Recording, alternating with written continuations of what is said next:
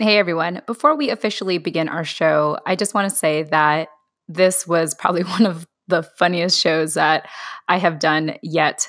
Um, all of us that were calling in, we were calling in from three different places, and all of us had our dogs with us. So, in theme of making space to be our most authentic selves, which is really the theme of this episode, a lot of these funny moments will remain in the show and even in the outro music. You're welcome and enjoy. And one last thing before we get started with our show. This episode was pre-recorded at an earlier date and will mention data and events that are now outdated. Thanks and enjoy.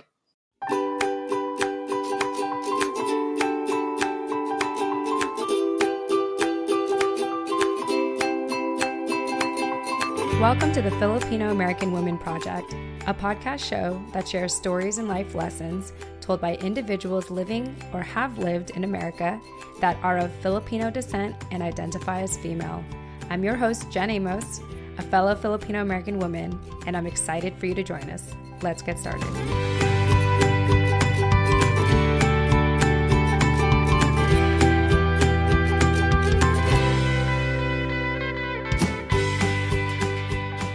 All right. Hi, everyone. Jen Amos here with the Filipino American Women Project podcast show. And as always, I am with my co-host, Nani Dominguez. Nani, welcome back to the show. Welcome back, everyone. Hello. And I just forgot. I remember I wanted to share something on the show, but I just recently got this really long email from someone just today from Hawaii. And she was just thanking us. Actually, maybe I can just pull it up real quick. I'm just going to do this really quick. So people have been reaching out to us, Nani, and just sharing how much they've loved the show. So I want to give a quick shout out to Rochelle Concepcion. She actually reached out to me. She's saying aloha. She's currently in Hawaii, and she shared this long email to me about how much she's loved the show and how inspiring it's been to hear voices of so many different types of Filipino American women. She's also especially enjoyed our perspectives on things, Nani, and she is hoping to connect with other Pinays who are also searching for inspiration as she navigates the complexities of adulthood, career, and family. She's currently a clinical psychologist working for the U.S. Army. So go Army. My husband was an Army officer vet. So go Army. Rochelle, I just want to give a shout out to you. And for people that comment in, I want to start making a habit of for people that reach out, I want to start making a habit of featuring your messages and stuff on our show. So, Nani, I know that you've had a couple of people reach out to you as well, right? On Instagram? I have, yeah. I want to say aloha, Rochelle, and shout out to you. Since I have taken over the Instagram here, I have gotten a couple of messages. Well, there were the two that you had sent me, Jen. Mm-hmm. Those were people that were recommending other people to be on the show, but we've gotten quite a few. So thank you guys for reaching out, and thank you guys for also recommending people that you think have significant stories that you specifically want to hear about on the show. That's good feedback for us, and we want to interview people, obviously, that you guys want to hear their stories. So that's helpful for us. Yes. And so we are listening to you, and we appreciate every comment and message. And we may not always be able to cover all of them, but I think we'll start making it a habit to mention a couple of them at the beginning of every show. And I want to apologize to Rochelle. Her name is spelled Richelle. So I believe it's pronounced Rochelle. Oh, okay. So, Rochelle. Yeah, so Rochelle, just want to let you know that we see you, we appreciate you reaching out to us, and I look forward to. I will be responding to your email soon. I just figured I might as well get part of it out of the way on the show. Yeah. All right. Okay, Nani. Well, let's go ahead and jump into our show. And every time we have a show, it's super exciting because it means that we have another incredible woman in our community to interview. But we have a special treat today because we don't just have one person that we're interviewing. We have two people, and these two are actually sisters. And so I want to tell you a little bit about them. We have sisters Niki Magtoto and Monica Magtoto on our show today. Niki is an educational policy analyst and equity facilitator, and Monica is an artist, brujita, yoga instructor, and Reiki practitioner. These are sisters born, raised, and serving communities in San Francisco. Their ancestors are from the Philippines, Mexico, Cabo Verde, and Ireland. They are deeply dedicated to their city, their people, and stand boldly as Filipina American women of mixed ancestry. Niki and Monica, welcome to the show. Hello. Hey. Awesome. Why don't we start with you sharing how did you hear about the project? And most importantly, what inspired you to be on our show today?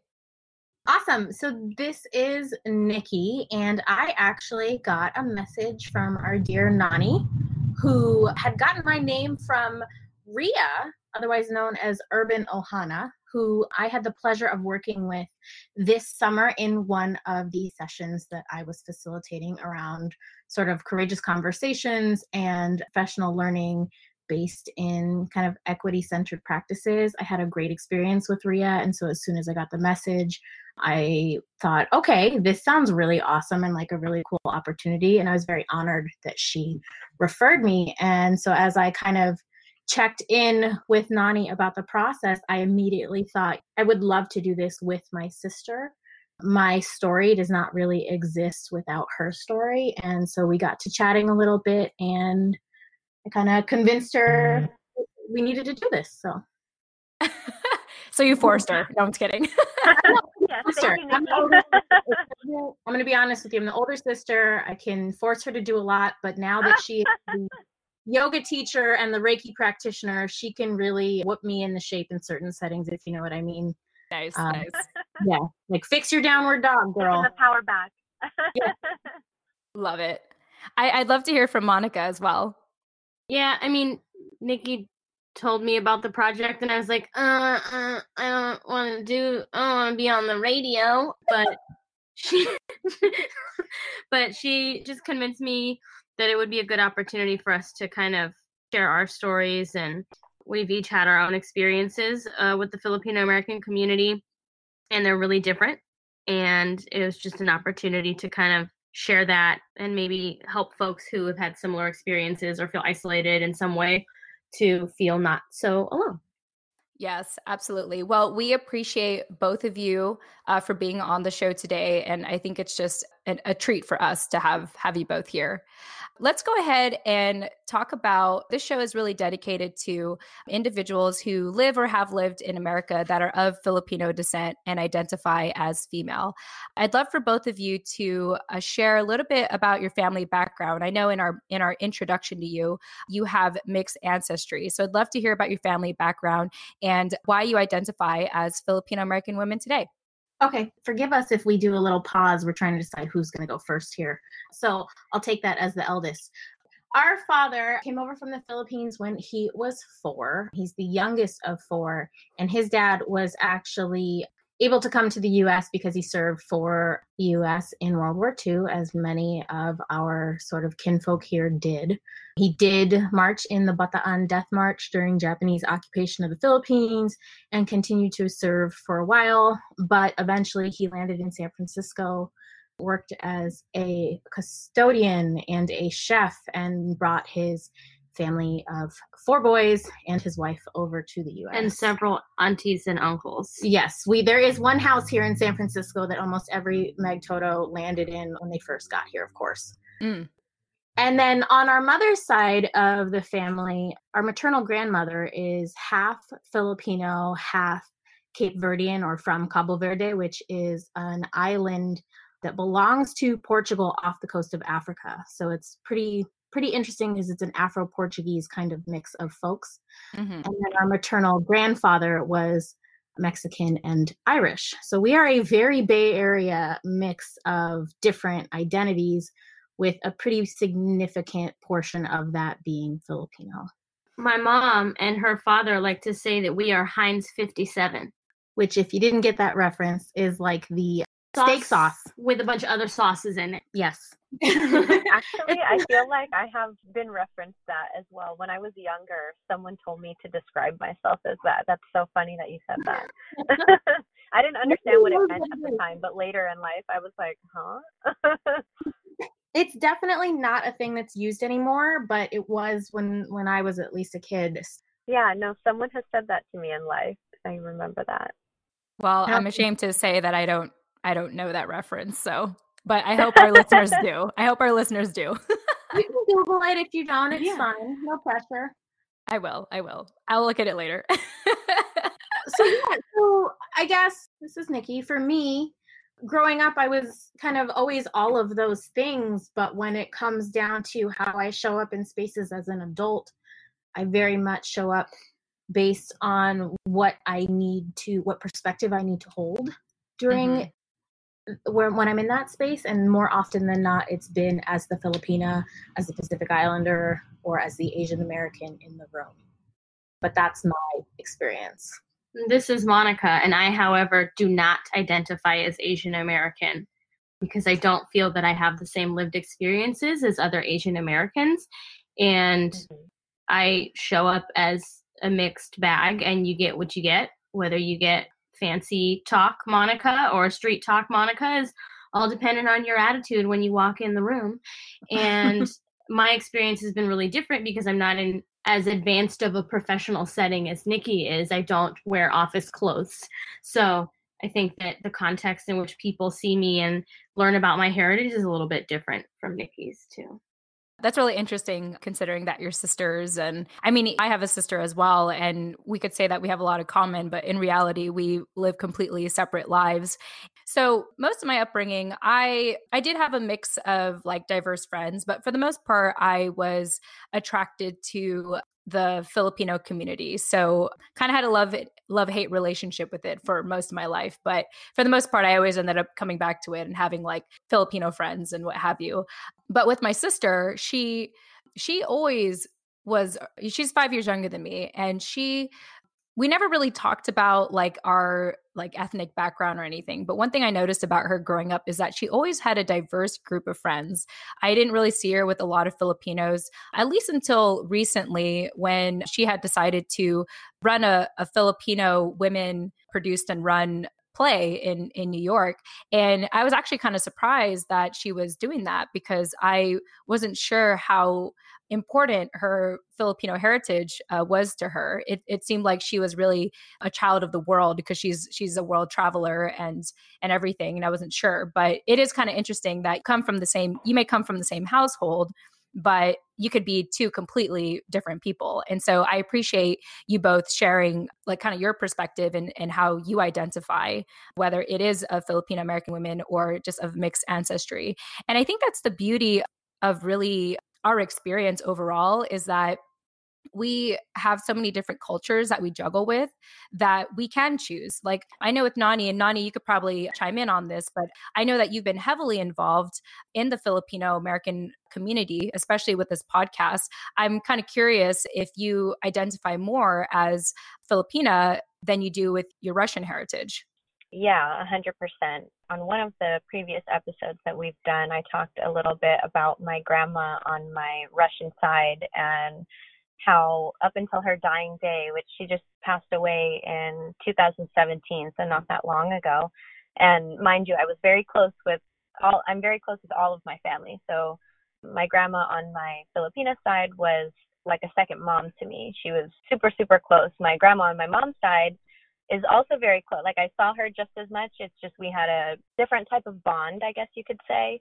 And up until her dying day, every single time that she saw me, which was often, she would ask me the same question. She would always ask me, do you feel related to us the way that you feel related to your dad's side of the family? Mm-hmm. And I would always just get so frustrated like with that question because I spent just as much time with my mom's family as I did with my dad's. It was just a completely different dynamic. And I mean, I guess at the end of the day, I've never led with it because I don't want to offend my mom's side of the family, but I do identify, and I have always identified more with my Filipina side just because the culture, I guess, was so much more prominent in my life. And I'm not really sure why, I guess, but yes, to answer your question. Yeah. And I think just what you said about like just the Filipino culture was just more prominent in your life. And I think that, I think naturally we tend to adapt to the most dominant culture that around us. And, you know, for me, even though my mom told me that I used to speak Tagalog when I was a kid, but because Wow. Yeah, I know. I'm surprised too. You're like, me too. I was like, wow, really? But born in an American base, a military American base, and I was constantly just around Americans. And so today I'm really just what I call a coconut. I'm very Americanized on the inside, but I just happen to be brown and Filipino on the outside. And so well, I very much appreciate hearing your stories, considering I've been listening, and Nani and I had kind of chatted a little bit about her being a mestiza as well, but getting to hear a little bit more about it is really cool. I would just say that we were, in my opinion, we were really lucky in that, like, our family, they never necessarily made us feel less than or less Filipino, but when other Filipinos beyond our family were the folks that we were interacting with or engaging with, I personally struggled a little bit more. I know that the fact of the matter is that we actually went to dual immersion school in San Francisco. So we learned to read and write in English and Spanish at the same time. And that was a pretty common thing in the 80s and 90s here. A lot of immersion schools kind of popped up. And so we ended up having really diverse classmates. My particular group of classmates, who many of them had younger siblings in Monica's class as well, a lot of them were mixed race, different mixed race. So we, as a group, identified first and foremost by being from a particular neighborhood. Eventually, the schools we went to were how we identified ourselves, what middle school, what elementary, what high school. And so that became almost the primary way in which we differentiated ourselves from others.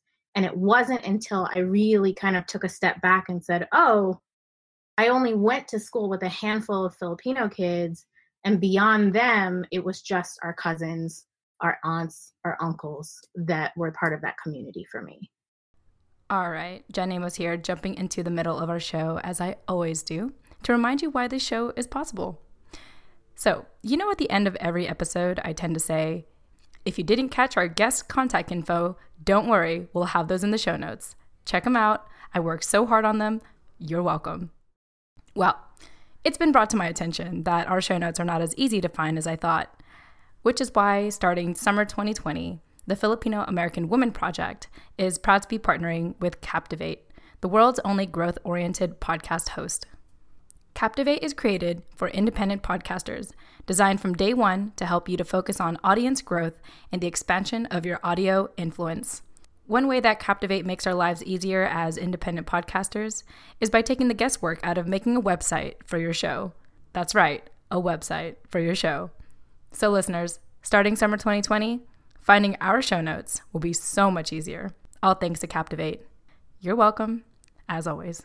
If you're about to start podcasting or are getting burnt out from all the extra work of producing one, like building a website, consider a 7-day free trial, that's right, free, with Captivate by visiting thephilamwoman.com. That's the Philam, short for Filipino American woman.com. Or, check out our show notes in the meantime, which is in the details section of each episode. Once again, you can visit thephilamwoman.com or visit the details section of this episode. I would definitely second that. Yeah, and this is Monica. For me, the same, we grew up we had a lot of really mixed friends, and I grew up a little bit, I think, more Latino adjacent. My friend group I had a lot more Latino friends, and so we live adjacent to the Latino Cultural Heritage District in San Francisco, the Mission, and so we spent a lot of time there. And so I was steeped a lot more in Mexican American and Latino American culture than in Filipino culture. And the times we did experience the Filipino culture was with our family, and they were pretty much the only Filipinos we really knew. Mm-hmm. So that was our dose of culture, and it was like every weekend with our families, and then during the week with our friends in the neighborhood. And so those were the primary cultural experiences that I had growing up. And as an adult, learning to navigate Filipino spaces, especially being an artist right now in the city, is just really interesting. And so there's a lot going on in the Soma Filipinas, trying to kind of recreate this heritage district for Filipinos in San Francisco. And as an artist, I've been pulled in and called in to do work around being Filipino American, and there's been a lot of push and pull in that experience, and a lot of at first I felt very purposefully excluded from that community when I tried to enter it on my own. And now that I'm being invited in by others, it's just a very interesting and different experience from what we had growing up. I find that interesting how you mentioned that you kind of felt excluded and now you've been essentially invited. I kind of mentioned this earlier, but a lot of my experience with the Filipino community is just kind of going in and out of it and in and out of it. Sometimes I love it, and then sometimes I don't love it as much. And there are times where I put all my heart and passion into things, and then I felt like I got burned, criticized, and what have you. And I would just be like, F this. And it was only until I created this project, the Filipino American Women Project, where I was like, maybe I just need to create something for myself, because these communities, like, even though we are of Filipino heritage or descent and we share that in common, like, everyone has their own interpretation of being Filipino. And sometimes that's not the most dominant thing. Not everyone is gung-ho to be Filipino, you know what I mean?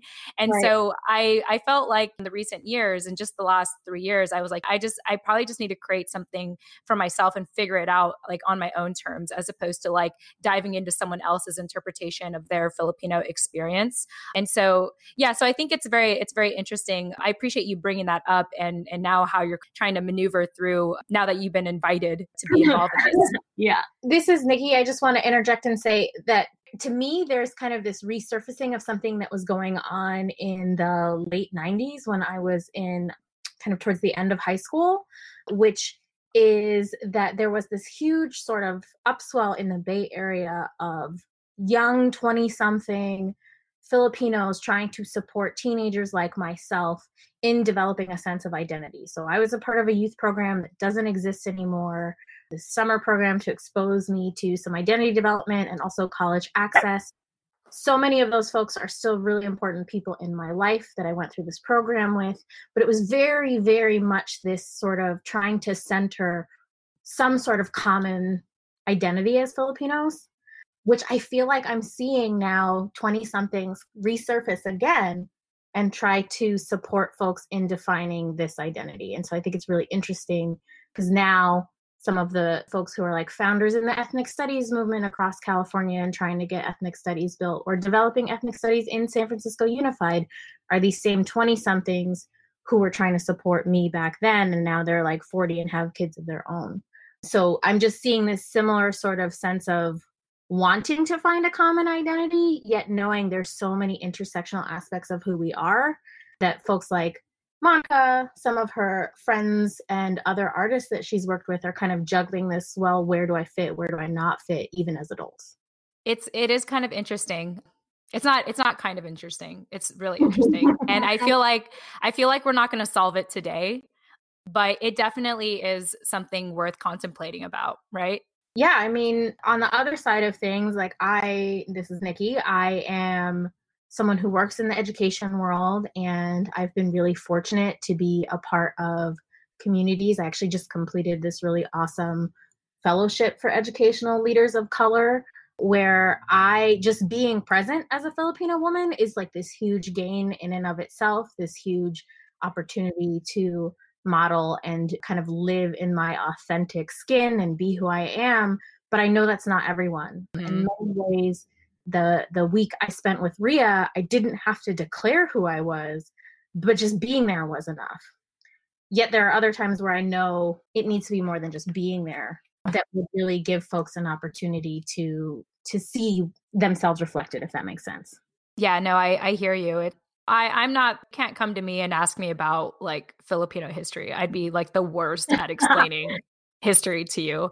But I feel like this is what I do on the show. I just talk and I just share my own stories. And that seems to be enough for people to be like, okay, cool. Like, this is a show I want to listen to because Jen doesn't have it figured out either. So I'm cool with that.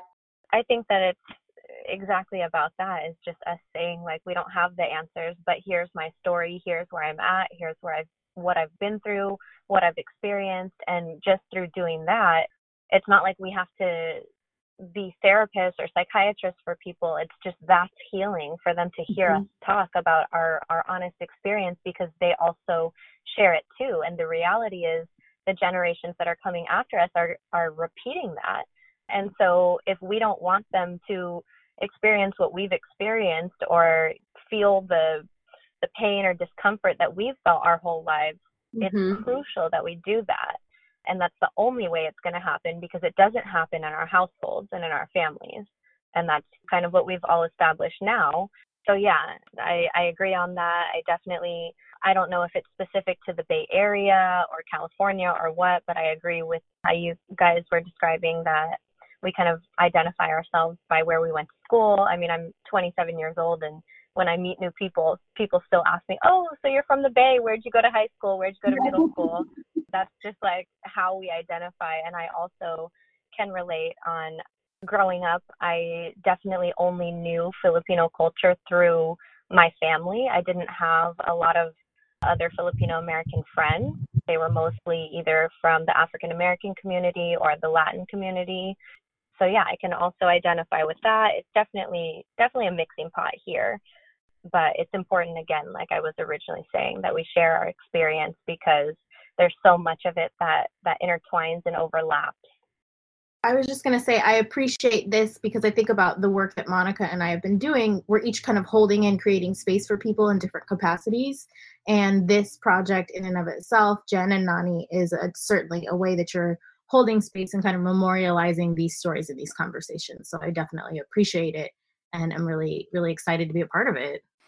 Yeah, thank you so much. And I was just thinking, when you were talking about the organizations that tried to teach a similar Filipino identity, I lived in San Diego. I'm currently in Virginia, but I remember there was, I won't mention any names, but there was an organization where they were trying to teach Filipino history as well to students, and kind of like their culture and like what they should know. And I think that's great. And I'm glad that there are some people who really learn about their culture through history and what have you. But I remember, and I mentioned this in like a previous episode, when I used to do the Justice for Filipino American Veterans marches or anything that was about injustice in the Filipino community, I didn't feel connected to it. And there was a part of me that felt guilty for that, because even though my grandpa did serve in World War II, and also his brother who passed away in the Bataan March, I didn't feel like, if for whatever reason, I just had this disconnect with that. Like I didn't feel like that was really part of my story. And so the purpose of this project, the Filipino American Woman Project, is to not tell you who you should be as a Filipino American woman. Just like what you said, Niki, this is about memorializing our stories, because I think we can all sort of agree that we've kind of collectively hit a roadblock when it comes to figuring out like this experience. Yeah. But hopefully one day down the line, these stories will make so much sense to future generations. And that's all I'm hoping for is to, one, understand that we all are kind of confused. So yay. Yeah. And then secondly, like, but let's talk about it so that even if you are confused, you're not alone in it. And we can just kind of laugh about it together and figure it out together. Yeah, and this is Monica speaking. So Niki and I have done a lot of work within the suicide prevention community. And one of the things I noticed was like the lack of representation of people of color until very recently. And now it's like trendy to put like Black and brown folks in your fundraising campaigns. But there was a study done with students in San Francisco Unified School District, and Pacific Islander students had the highest levels of suicidal ideation out of any other ethnic group in the district. And I really wish that somebody had done that study when I was a depressed Pacific Islander teenager. And so being able to share stories on such a platform that's accessible to literally everyone is really important, because there are those students out there that feel not seen and that feel like no one is doing the study, no one is noticing. And for me, had I had access to people that looked like me or had shared lived experiences with me, I think things would have been very different for a decade or two of my life where I felt alone. Yeah. Well, I feel good with all of you ladies on this call. And like we mentioned, we may not have all the answers today, but just the fact that we can have this conversation is, I think, the start of healing, or just our continual path of healing and just embracing what we are, whatever it is, and and continue to live our lives and be our best selves. Speaking of which, let's go ahead and jump to today, because it's one thing to talk about identity, and I think it's another thing to apply like all that we've learned about ourselves and our upbringing and our culture and our what our family raised us to value. And I'd love for both of you, Niki and Monica, to share a snapshot of your life today, and more importantly, what keeps you busy and most excited about life? This is Monica, and a lot of things keep me busy. A couple years ago, I had like 5 jobs, and now I have like 3, and I really like 3. So nice. I am an artist by trade. I do illustration and also murals and sign work, like lettering, painted lettering. And I'm a yoga teacher. I teach 3 classes a week to adults, and I teach sometimes with youth in the San Mateo School District for high school students. And I'm also a Reiki practitioner. So a week for me looks like teaching yoga 3 to 4 days a week, working on a mural or on other designer art projects for clients 3 to 4 days a week. And then I do Reiki about every other Sunday. And then the rest of my time right now, what's getting me really excited and pumped about life is I am now an obsessive plant mom. And I've accumulated a lot of house plants in the past 3 months, and I am really, really excited about all the things they need. I have a lot of anxiety and my energy is really high. So getting to kind of funnel that energy into making things grow is teaching me a lot of patience and compassion. And that's keeping me very excited about life. I love that. I think you're the first like plant mom we've had on this show. Yeah. And I also, the Brujita part of my practice is just that I study a lot of tarot. I'm like working with my spirituality as a way to heal ancestral trauma and to just kind of make the best life that I can for myself, and also hopefully impact future generations. Even if I don't have children, then my future chosen ancestors. I really want to make this world as healing and peaceful as possible for them. So. This is Niki. She's leaving out a big piece of why I think it's important that she's doing a lot of these things. Oh, yes, I think so. Sorry, I'm going to tell them. Like, this is what I'm here for. Right? This is what we do. First of all, like, if I ever need a kidney with our mixed background, she's the only one I'm going to be able to do. So I got yes, in theory. But the point is, I think that a lot of the work that Monica is doing, as she suggested, is in part about healing ancestral trauma, but she's also really deeply trying to make sure that things become more and more accessible to folks of color, folks who have really suffered through a lot of the world's kind of heaviest pains.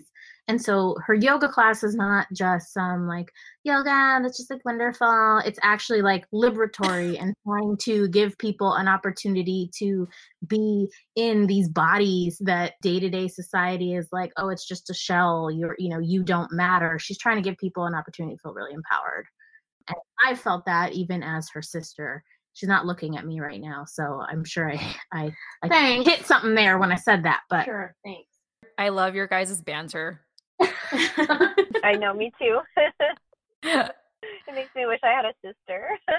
Well, we can banter anytime you want, Nani. I love how you mention healing ancestral trauma. I feel like the biggest thing that I've learned on the show so far, and I feel like Nani and I are probably going to have a separate episode about this because we've already hit over 2,200 plays. And so I'm sure we're going to have another reflection episode to talk about it. But yeah, I feel like the most common theme I've learned on the show so far is about that ancestral trauma, and realizing that whatever imposter syndrome I had growing up, whatever feelings of guilt or shame or not feeling good enough, I realized it wasn't just me. It was handed down to me from generation to generation.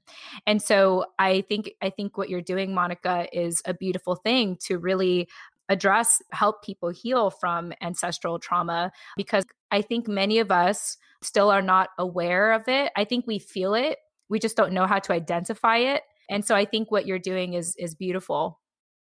Thank you. And I think it's really important, like what you said reminded me of this is that a lot of the work I'm doing, my dad was kind of pushed into the assimilation factory like as soon as he got here. Mm-hmm. So he was forced into ESL classes, and he doesn't speak much Tagalog now and doesn't really have Filipino friends and doesn't feel super connected to this community.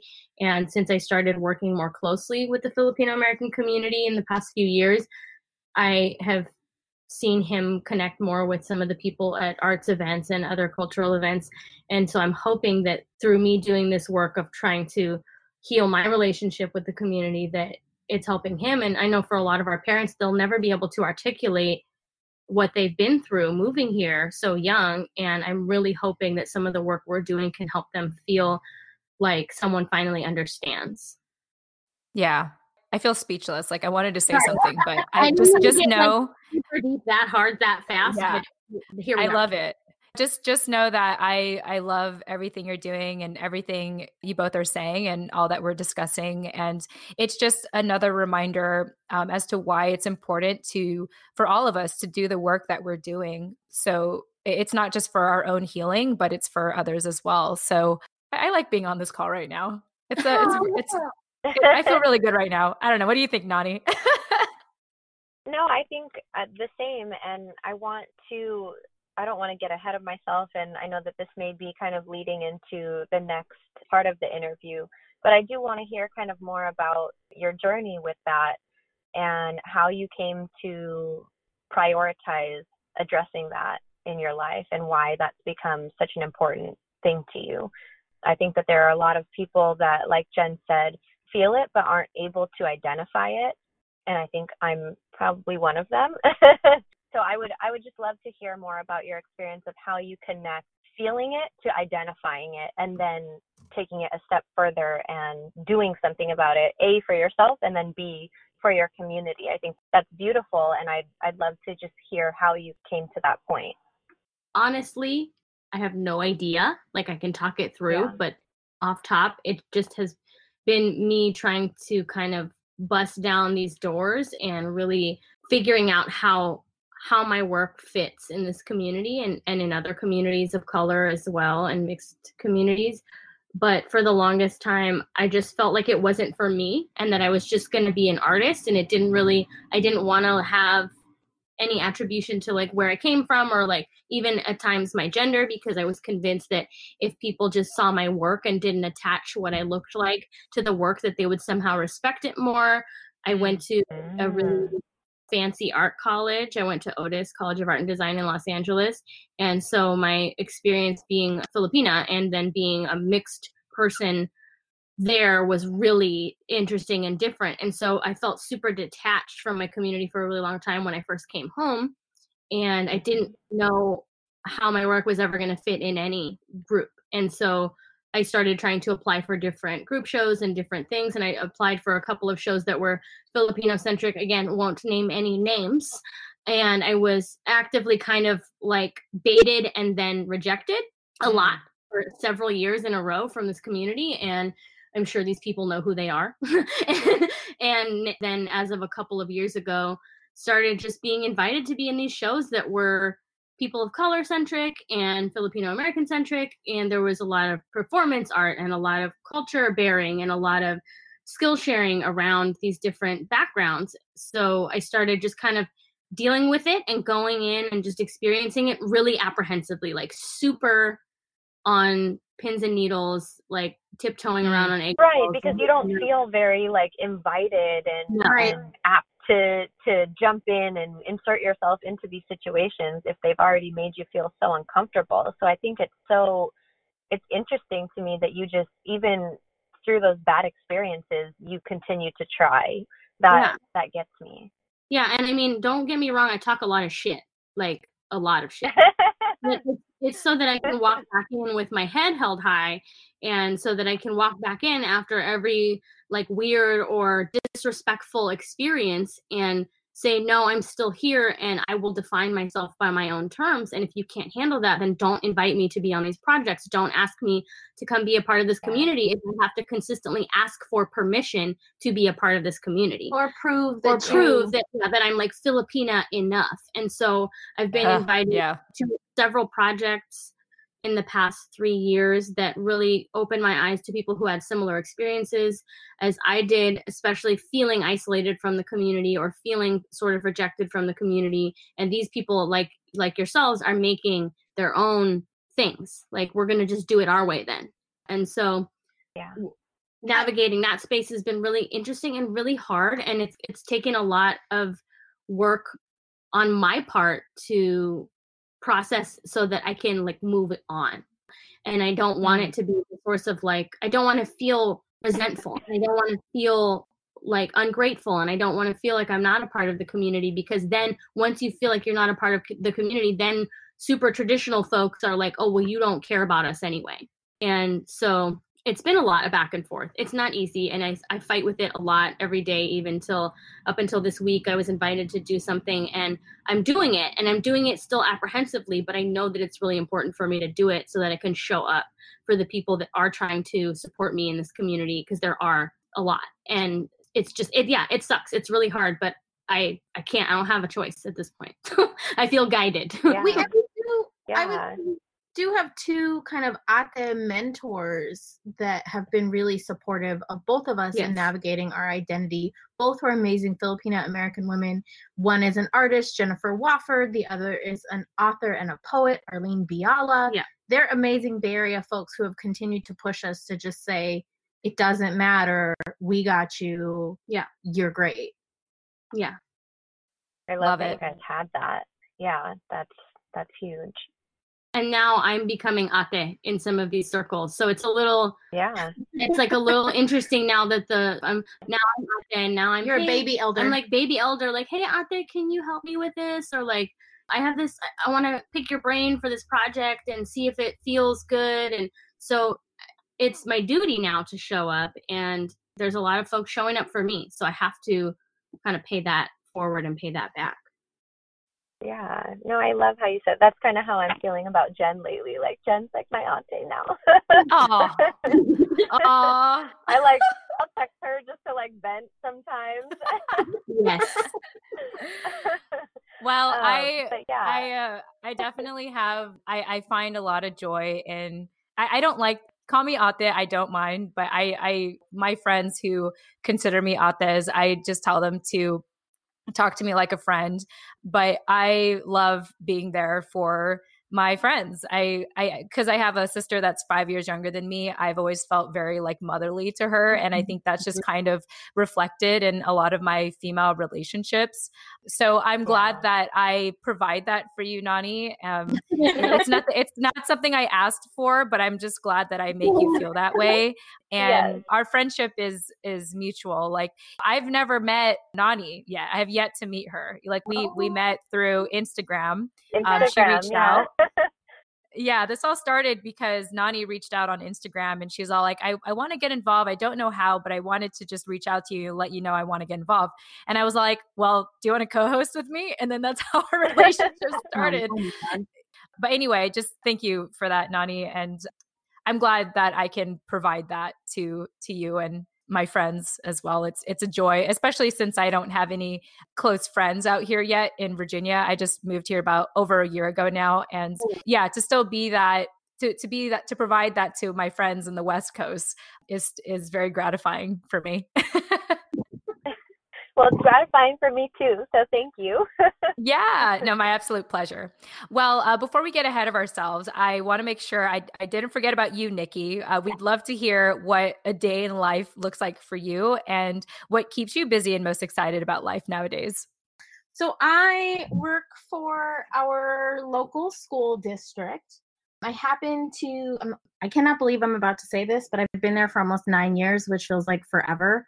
But so for the last few, I have been sort of an educational policy analyst is exactly what it sounds like in many ways. There are two pieces of policy that our Board of Ed wrote that I'm tied to. One is to better support kids who have an incarcerated parent.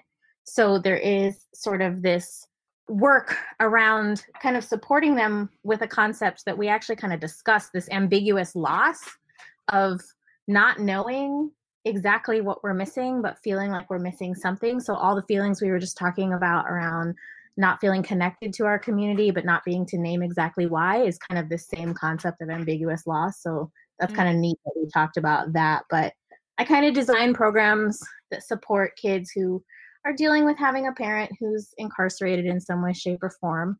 And then also policies to better support kids who are homeless in San Francisco. And so the crazy thing about that is so deeply tied to our identities and our backgrounds here as people of color who come from immigrant communities is that the law actually states it's not just kids who are living on the street outside of a shelter that get services under this kind of work. It's actually students who are doubled up or tripled up in single family dwellings. So when I think back to my dad arriving to the US with his 3 brothers, living in a home with hella cousins where he didn't know eggs were actually yellow because his auntie stretched them so much with milk that he just thought they were white, it would have been considered homeless. And I'd be kind of supporting and serving them if they lived in today's world. The other thing that's kind of interesting is a lot of our Filipino students, the highest concentrations of them happen to live in neighborhoods and go to schools where they are still living in kind of SROs or single room occupancy hotel type spaces.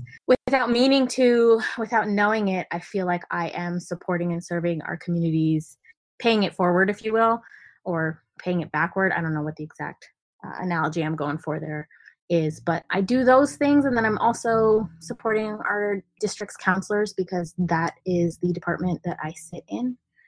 Or a lot of the work that I'm working on is tied to really holding space and facilitating folks through professional learning communities. So I'm using a lot of jargon, educational jargon, but it's basically opportunities to bring adults together to examine how they're doing the work and how whatever issues they may have, whatever baggage they may carry, whatever reflection they haven't done on who they are and how they show up in the work, making sure that that doesn't impact our kids.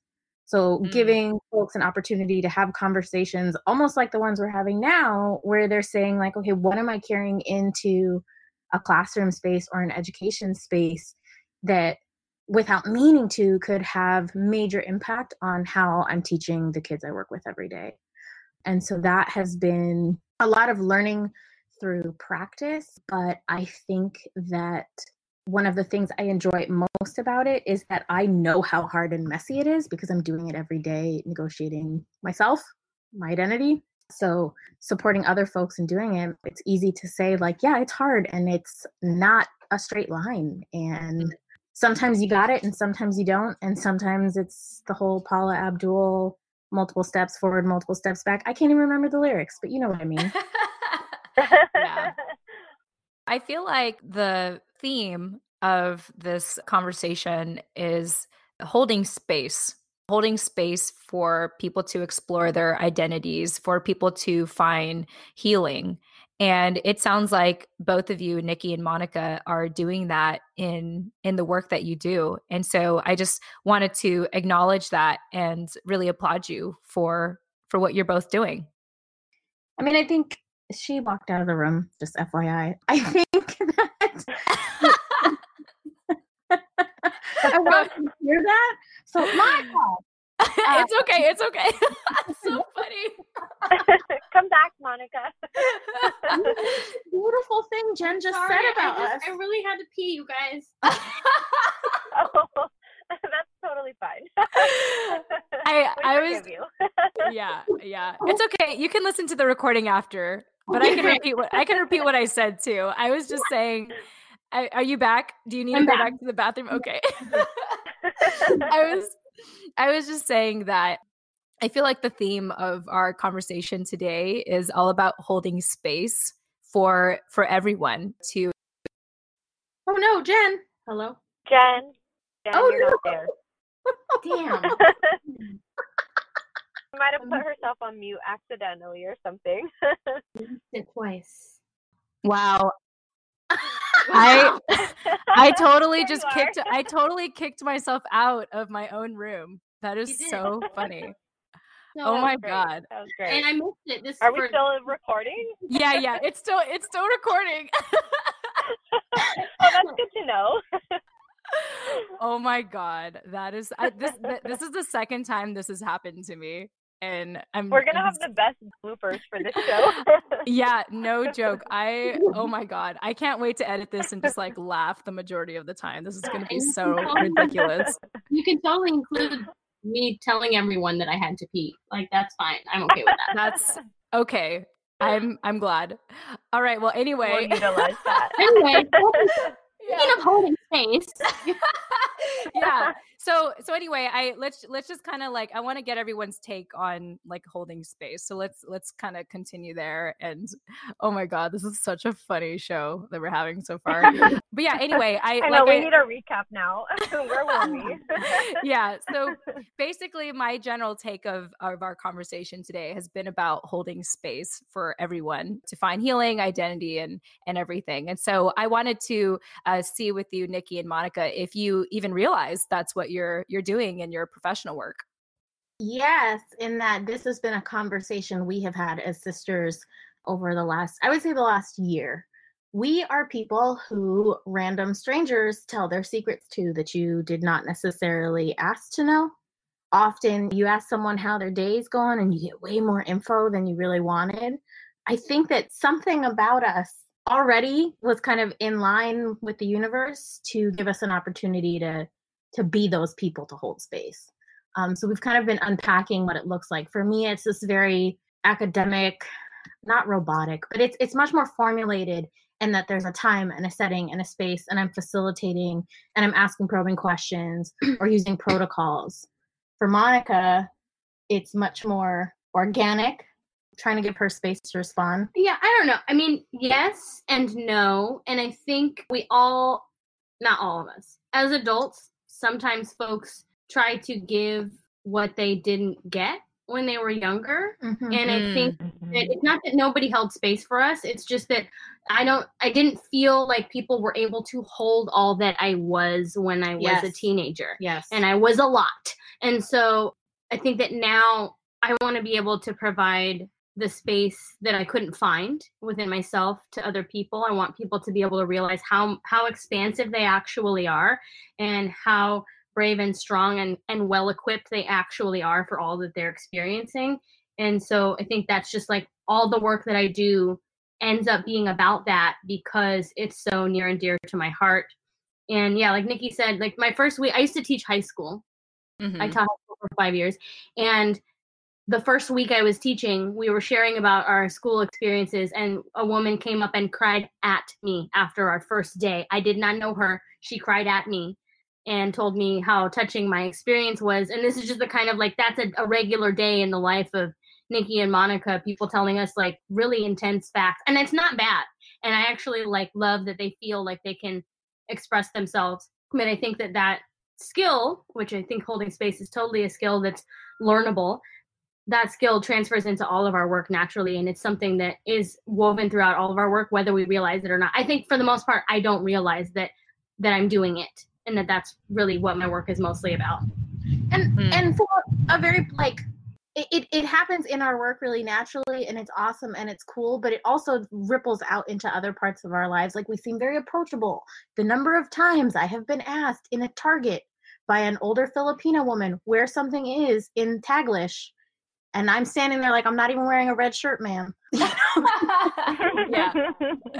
We're just those people. Or when folks are lost and they need directions. Yeah, like asking me directions in Hindi in India, and I don't speak Hindi. So this is just, we've come to accept it. And so in our work, it almost, I think in different ways, it almost feels natural.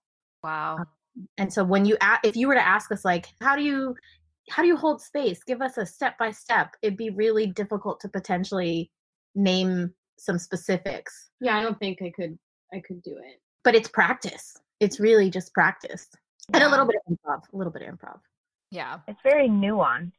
I think that what you guys had, or actually in a previous conversation that we've had, I think, Jen, it was with Marjorie, where she had said something about that mixed kids are basically the new majority.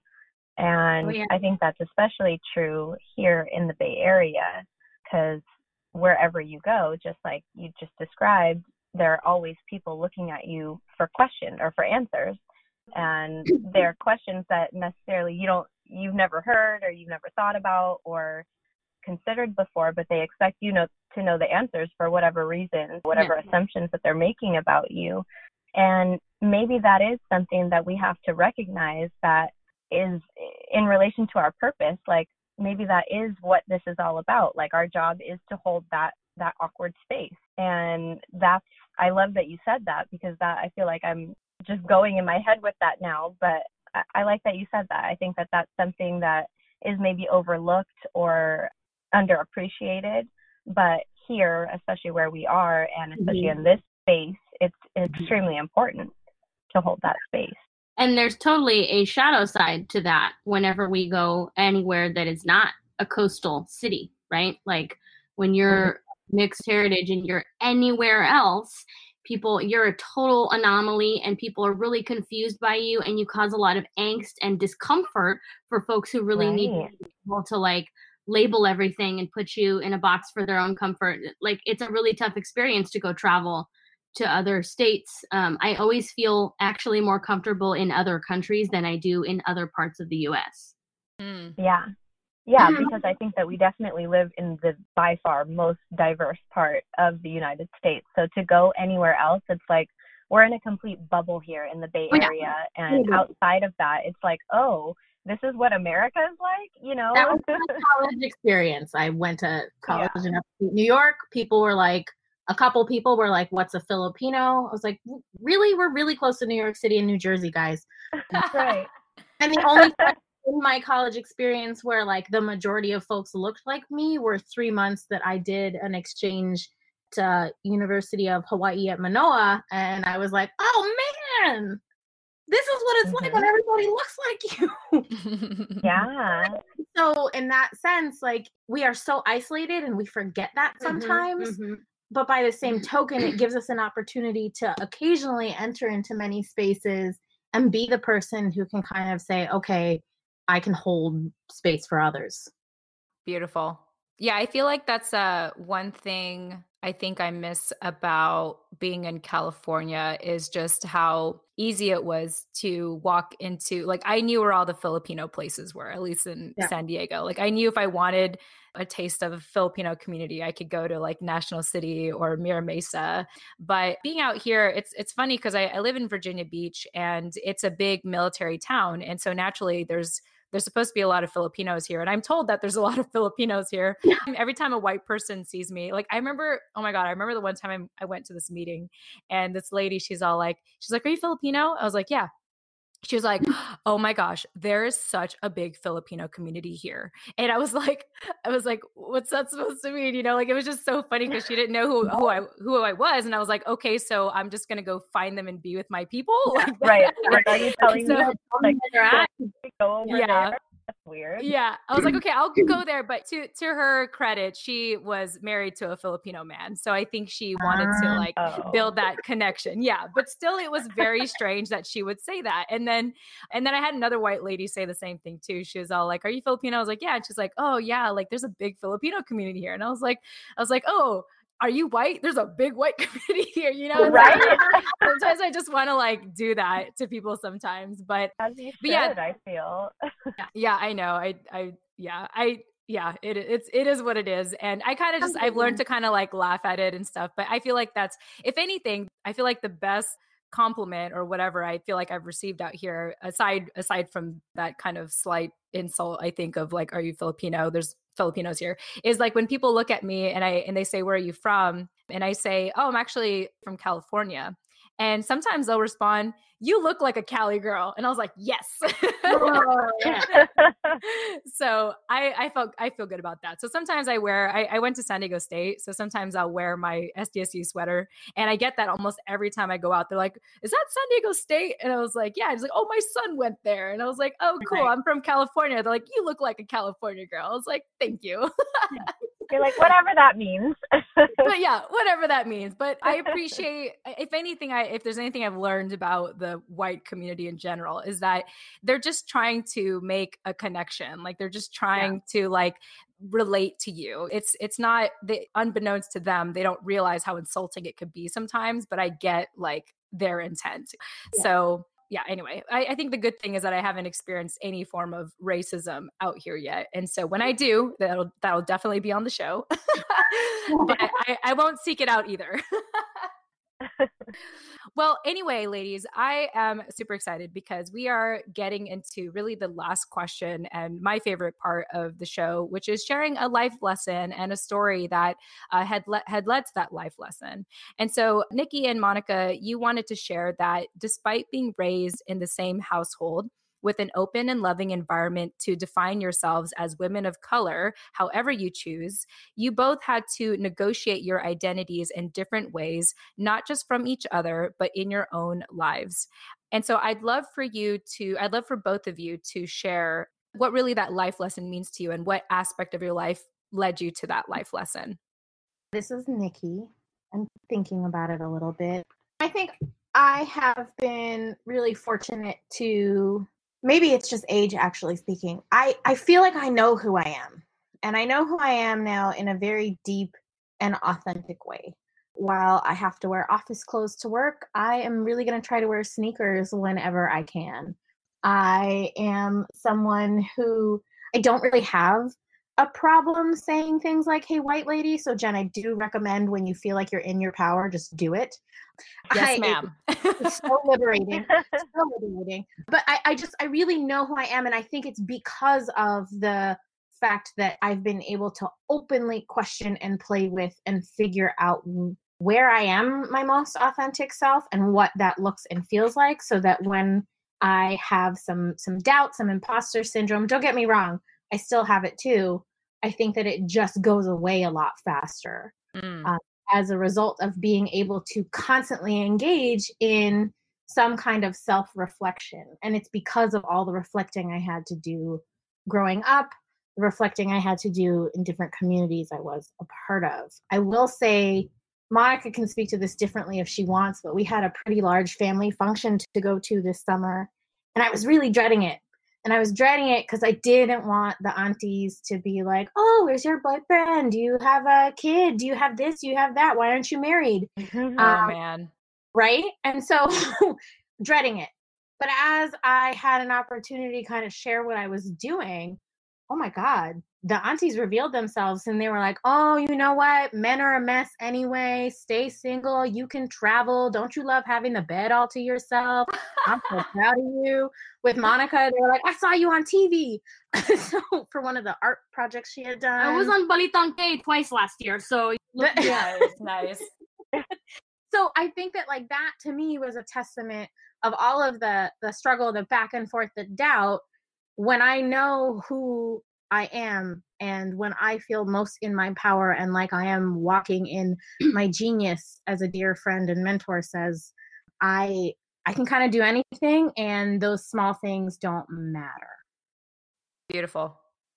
I guess my biggest life lesson has just been kind of this rediscovery of the essence of who I was when I was younger, when I was like a kid and really free and open. We grew up in a really open-minded, open-hearted household. And so I've always known that I was going to be like a witch professional. You know what I mean? Like I always have known that like spirituality was going to play a big part in my life and that it was going to guide me constantly. So the past 5 or 6 years has been me rediscovering that. And it's not been like the most awesome time either. You know, we talk about spirituality and finding yourself. It's presented as this like really overwhelmingly positive, full of light beams blowing out your butthole type situation. And the honeymoon was over like a long time ago. And so like get into your practices of meditating or pulling tarot cards for yourself every day, or lighting your candle and taking your Himalayan pink salt baths and all this shit.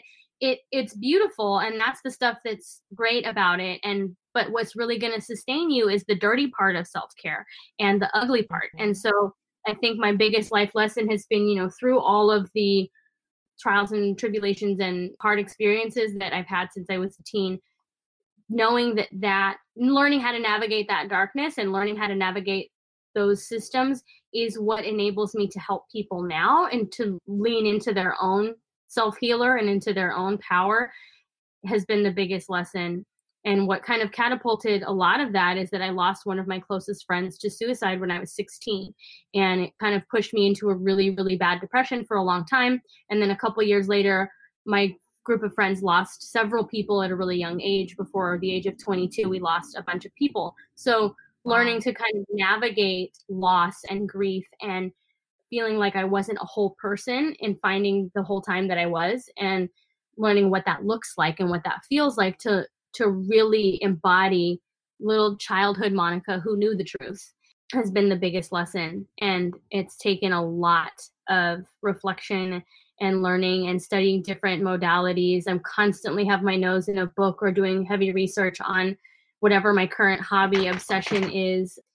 Plants, plant hobbying, and taking online tarot courses so that I can read better for my friends and strangers now, and doing the Reiki trainings and doing all kinds of other training. I just finished my 500-hour advanced teacher training for yoga in the springtime. So I feel like just constantly learning about yourself and all the ways you can be more yourself is the thing. Wow. End scene. I love it. And Niki and Monica, I appreciate you both for being on our show today and sharing about your lives and what you're up to and how you hold space for yourselves and for other people. I can tell that you two would be great to hang out with when I visit San Francisco, putting it out there. Yeah.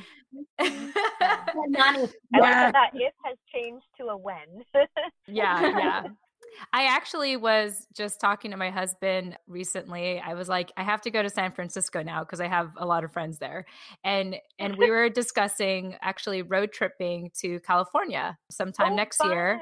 Yeah. And actually like hanging out for a month. So we're thinking about going to San Francisco and then probably down to San Diego so I can visit my mom. So as the show progresses and as the listeners check in with me, I feel like I'm beginning to map out this trip. And I feel like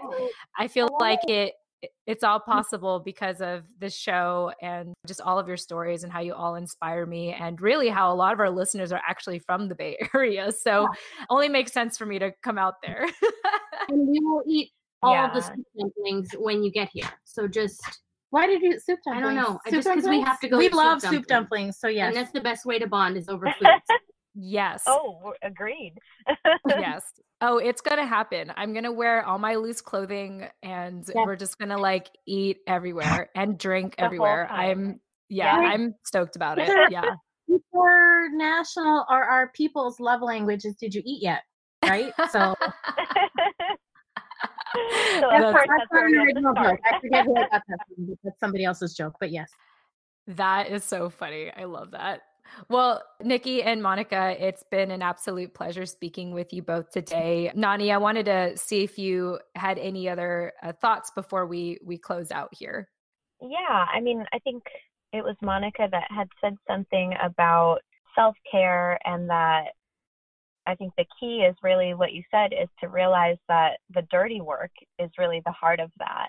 And as fun as it can seem when you first start out on the self-discovery journey, where it's kind of like, oh, I can figure things out for myself, and the first time you have like whatever epiphany that you have, or whatever issues that they are that you're working through, it can feel really good and you feel like you gain a lot of momentum. But then it's like you have to keep doing that. You have to repeat that process again and again and again.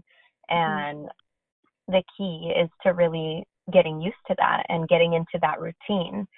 So I like that you pointed that out as well. That's all I wanted to add. Yeah, and then the fucked up part is that then you have to level it up. Right. Right. Right. You have to evolve. Yeah. Right. Damn it. I would say that's also our other life lesson, is that every time we get there, we know that means that we're going to have to evolve again. Yeah, there is this saying I heard years ago. They say every new level has a new devil. And so, yeah, Good. it's true. I was just telling, like, my husband and I had this crazy issues last year with some of our previous colleagues, and I was so fed up with them. I was telling him, I was like, I just want new problems. Like, I want new people to complain about. Yeah. And it's so funny because like months later, like I realized that. I realized I was complaining about new people, and I was like, I'm happy to be here. I was like, cool. Like this is a good problem. This is great. Yeah. Yeah. And so, no, I love it. And I just think we had such an awesome conversation today. I feel like I could talk to all three of you ladies for hours. But I know that with our listeners, if this resonated with you in any way, or you want to add to the conversation, just check out our show notes. You'll know how you can get a hold of us. And who knows, maybe we'll have Niki and Monica back on in a future episode and check in with them. Niki and Monica, do you two have any closing thoughts before we get into how people can get a hold of you? No, you can rewind and listen to something we said that resonated with you already. I guess do you relentlessly, and then do it again. That's good. That. Yeah. And if it's messy, like that just means that you're creating more. Yeah, bring a towel. You're fine. I love that. Love that. Oh my gosh. I think I just figured out the title for this episode. And bring a towel. A good soundbite. Yes. Maybe a wet wipe. Yeah. Well, Niki and Monica, I bet you our listeners will enjoy this conversation and will probably want to reach out to you. And if and when they do, how can they do that? So I'm going to give you just my Instagram because this is Niki. That's the kind of most frequent place I post right now. And that is Niki with 1K, Niki, Mag, MAG, totally, TOTALLY, Niki Magtoto. And that's my Instagram. I'm also going to give my Instagram because the great thing about Instagram is that it can link you to all the other things. So my main Instagram is Magtoto Art, MAGTOTOART. And you can find all of my other Instagrams and my websites, plural, through there. And if you like dogs, plants, and art, then you're going to get a lot of those on that one. If you don't so much, you can follow the other ones. Love it. And listeners, if you did not catch that the first time, that will be in the show notes because you know how generous I am when it comes to show notes. So awesome. Yay. Well, Niki, Monica, and Nani, it's been an absolute pleasure speaking with all of you. I'm not going to say I had the most fun on the show because I don't want to like put down all the other episodes, but I definitely enjoyed. We know what you're saying. But you said it anyway. Yeah, but no, it's been an absolute pleasure, and I have enjoyed my evening speaking with all of you. And with that said, we want to thank our listeners for joining in as always. We look forward to speaking with you in the next episode. Tune in next time. Bye. Bye. Thanks for having us. Thank you so much. Have a good one.